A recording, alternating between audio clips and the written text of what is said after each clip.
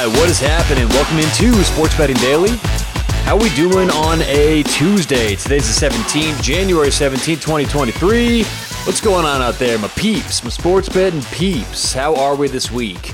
On today's show, it's Tuesday, so that means Math Theory Tuesday. Now, we just started doing this recently, a bit of a different lineup on a day-to-day basis. Tuesdays is going to be Math Theory, not always directly lining up, by the way, with sports betting topics. Sometimes it's going to be outside of the world of sports betting, but it's just interesting, I think, to look at the world of probability, statistics, and last week, our first one, if you want to go back and listen, if you missed that, it was the Monty Hall problem, right? If you've got three doors, you have to choose one. Okay, and then there's two doors left with a prize behind it. If the host of the show or whoever's running the experiment opens one of the two doors left, do you switch? Do you stay on your door? We talked about that last week. I think that's such a fun problem to go through. So on today's show, we're going to talk about the law of large numbers. This is something that is often misapplied when people bet sports. People think that, and it's not just sports betting, it's gambling and casinos. I think that what happens is human beings are we're not meant to think in numbers. Math does not make sense to the average person for a reason, right? Even the best mathematicians who I've worked with and studied with have had to learn this. No one's really born with the ability to do these things, right? So a lot of the idea of the law of large numbers, the law of averages, both of which we'll talk about today, common sense is often misapplied for these things. So today we will talk about sports betting directly, how the law of large numbers is often misapplied, and what that really means for us, the sports bettors. Before we do, want to thank Better Edge. Better Edge is the place to go if you want to start losing less and making more money for every bet you place. The reason this is, Better Edge has gotten rid of the VIG. The minus 110, that's gone with Better Edge. So you're essentially betting risk-free if you sign up with them. It's so much fun, and I guarantee you're going to love making more money betting VIG-free. Check them out online, betteredge.com. Put in promo code SBD when you're signing up. That's going to get you a free $20. You don't even have to deposit anything. Free $20 upon signing up, betteredge.com. Promo code SBD. All right, let's get to it. The law of large numbers. Let's just start off by defining what the law of large numbers is. It essentially means that the more something happens, or as a sample size grows, the set of data we're dealing with will get closer and closer to the expected value or to expectation. This applies for an entire game of sports betting compared to one game, right? This applies to one roll of the dice or one spin of the roulette wheel compared to an entire year. Okay, the law of large numbers means the more we have something, the closer, the larger the set and the more sample size we have, the closer it's going to get to whatever we expected it to be in the first place. Now, one sample in any given data set will seemingly produce random results. That's kind of the paradoxical thing about the law of large numbers, because you have one football game, one spin of the roulette wheel, one hand in blackjack, and it seems like these results are random. But many of these samples produce an expected outcome. So if this is true, and we assume this to be the case, how can we bet sports? If each game independently is seemingly random, how can we guarantee long-term, professionals at least, to make money? And it comes back to this very law. The more I bet, the more I'll win as a pro because I have the edge. I'll be slight. I have the edge every single bet I make. Every bet's plus EV.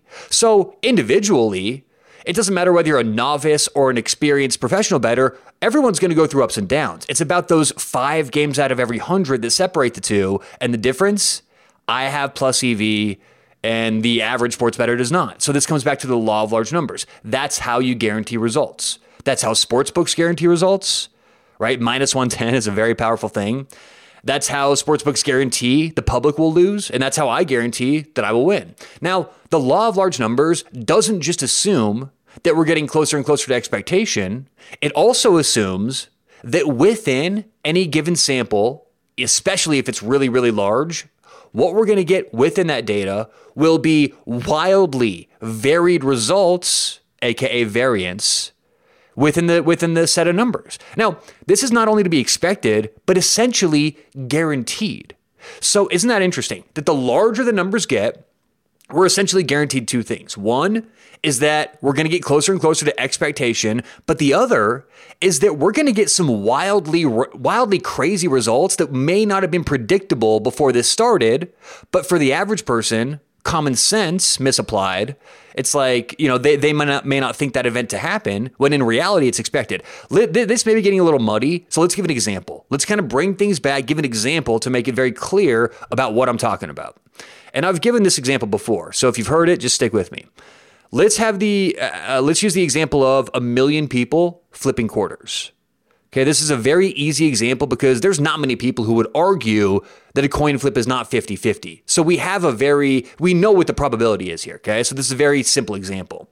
So if there's 1 million people, we know 50-50 says if 1 million people flip a quarter, theoretically, 500,000 are going to flip heads and 500,000 are going to flip tails.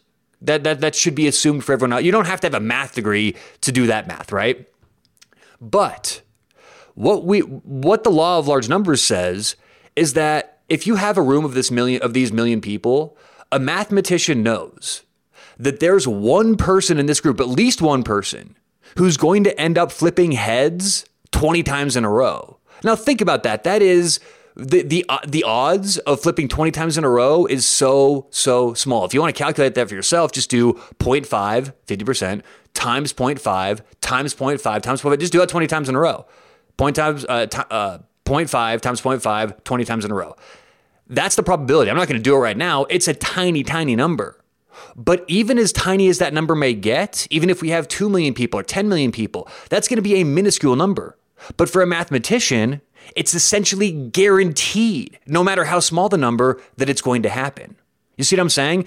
Someone in these million people is going to flip 20 heads in a row, right? Because we start with 1 million, and then I say, all right, all million, I get on the microphone, right? And say, all right, all million people flip your coin. And 500,000 get heads, 500,000 get tails. And then I say, okay, if you flipped heads, stay in the room. If you flip tails, you're out of the experiment, leave. And we keep doing this. So there's going to be 250,000 and 125,000 and 63,000 and 31,000, 15,000, all the way down to when there's one person left.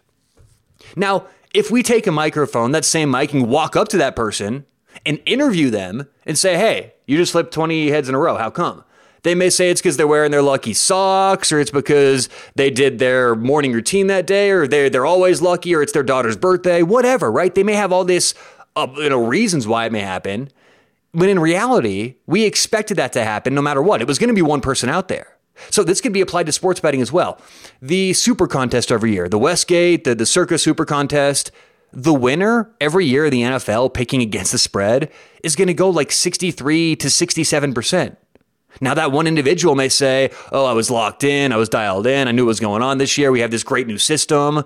When in reality, we expected someone to go 67%. Someone's going to do it out there. Now, you're more likely to if you're a professional, but it's going to happen to somebody.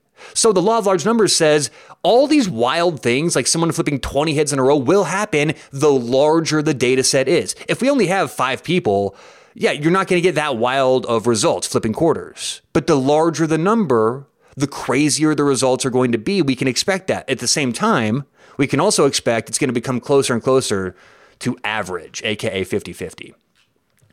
So to sum everything up with the law of large numbers, the law of large numbers is the larger the sample size, the closer to expectation the data will be. And at the same time, we can expect wild things to happen within that data set, such as extremes and anomalies. The law of large numbers guarantees both, which helps us understand our own variance in sports betting. If we have an edge, we'll win long term. If we don't have an edge, we'll lose long term. Both plus EV and negative EV bettors will experience great spells of wins, losses, but in the end, plus EV bettors will win, negative EV bettors will lose. So don't confuse this, the law of large numbers, with the law of averages. And by the way, everything we're talking about today is under the umbrella of probability theory. I love this stuff. I've studied this stuff. This is exactly what you need to have an understanding of if you're going to do stuff like, buy the stock market or bet sports. You have to have an understanding of probability statistics. So the law of large numbers we just talked about is different than the law of averages. The law of averages is the assumption that over time, with the greater sample size, outcomes will occur at a frequency similar to the games of probability. So again, I know that could be a little muddy. What the law of large numbers says, again, rewinding a little bit, is that the more data we have, the closer it's going to come to whatever we expected before we ran the experiment. The law of averages is essentially saying that the average person out there misapplies common sense and thinks something will happen when in reality it won't. Another way of saying this is the gambler's fallacy. I think a lot of us out there have heard of the gambler's fallacy, right? It's kind of the same thing. The law of averages, the gambler's fallacy are essentially one and the same. Gambler's fallacy is where the gambler believes that a particular outcome is more likely because it has not happened recently, or conversely, that because a particular outcome has recently occurred, that it's less likely to reoccur in the immediate future. We can think of roulette for this example.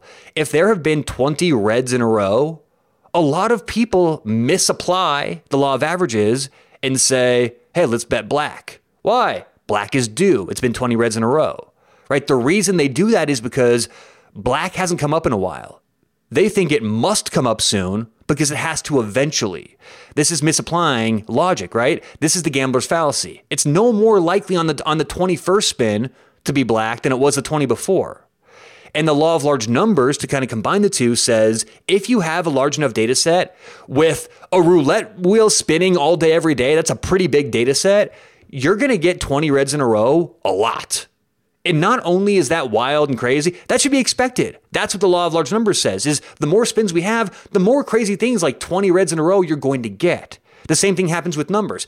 How often do you go up to a roulette table and it's hit like red 23, 3 times in a row, right? You see this sometimes. And most people go, there's no way it's going 4 in a row, right? The law of averages says there is no difference. There is no difference in that spin to the other spins. Now, to bring this to sports betting, if we've lost 10 games in a row, or a team we're betting on or against has lost 10 games in a row, you or the team you're betting on are no more likely to win game 11 than you were games 1 through 10. Just because you or the team you're betting on has lost 10 in a row, it does nothing to the odds or probability for game 11. This is the gambler's fallacy. This is the law of averages. This is what this all means. And this is the same thing with winning. If you've won 20 games in a row, you're no more or less likely to lose game 21 because of the previous 20. So the takeaways from today's podcast: law of large numbers means the more data we get, the closer to the expected value we'll get, but we'll also see wild results within that data. The law of averages says when common sense is misapplied and people think they're getting the better or worst of it, in reality, neither is happening. The individual believes this to be happening, but it's all in the mind of that person. So that's the law of large numbers, the law of averages. And I just thought it was kind of interesting to go into those two and explain and kind of introduce to a lot of people out there what it means, because there is so much misapplication of these things, whether you're conscientiously doing it, right? Whether you're actually thinking about the odds, the averages, probability, statistics, or like I'd say maybe 80% of people are sort of doing this subconsciously in the back of your head. But whether you're doing it subconsciously or consciously, it's very important for everyone to understand what these two things mean. Appreciate everyone listening. Good luck whatever you have going on today or tonight. We'll talk to you tomorrow right here on Sports Betting Daily.